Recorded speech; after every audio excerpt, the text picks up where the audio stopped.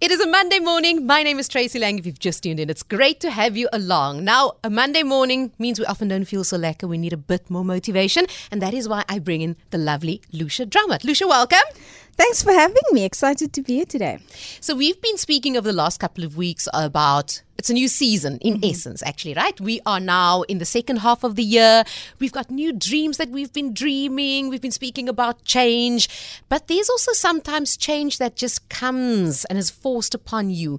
And now you realize you are in a time of transition. And that is tough for many people because suddenly the boat's been rocked, right? Absolutely. They say some of the most stressful things in life is if a loved one passes away, if you are moving house, if you are getting divorced, and the first year of parenting with your first child. So those are on the top 10 list of most stressful things, and those are all transition moments. And I think so many of us are going through moments of transition, and in those times of transition, there can be so much uncertainty. Yeah. There's that limbo. You're trying to kind of find your feet, but you can't exactly find your feet. And that can also increase anxiety and even fear. Do I know what I'm doing? Did I make the right decision? Oh my gosh, all of that is happening. And then you still have to keep everything together. So today I thought let's touch on transition and how to just kind of get a better grip of that period of your life. Oh, so where do you start? You know what? I'm going to quickly just touch on a few things. If you are a new parent, if you have moved to a new house, if you have a new job, if you are changing relationship status or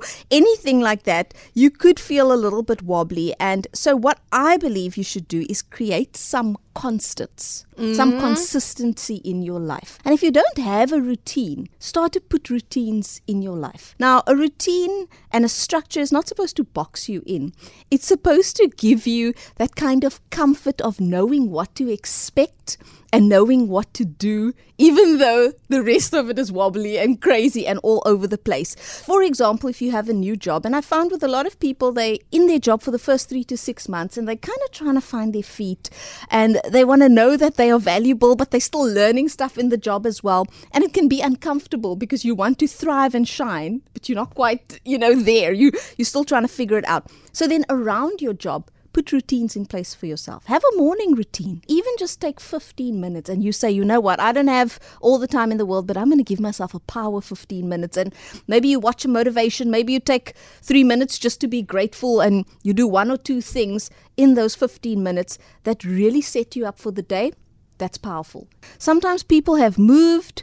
Anyone that's moved to Cape Town and they're actually from Durban or Gqeberha or anything like that, now they're here and they're like, oh, I don't have friends. I don't know. Join a book club. Yeah. Join a church group. Join a women's group, a dance club, whatever. Join something where you go every single week. It's a social routine that helps you to meet people, connect with people, build some sort of relationships. Even though you feel, I don't know this place or where I'm going, there's this consistent thing. At least I know on Wednesday nights I see these people. Although routines do sound very rigid, they are your friends and you can work them out for your life to create that stability even in times of transition.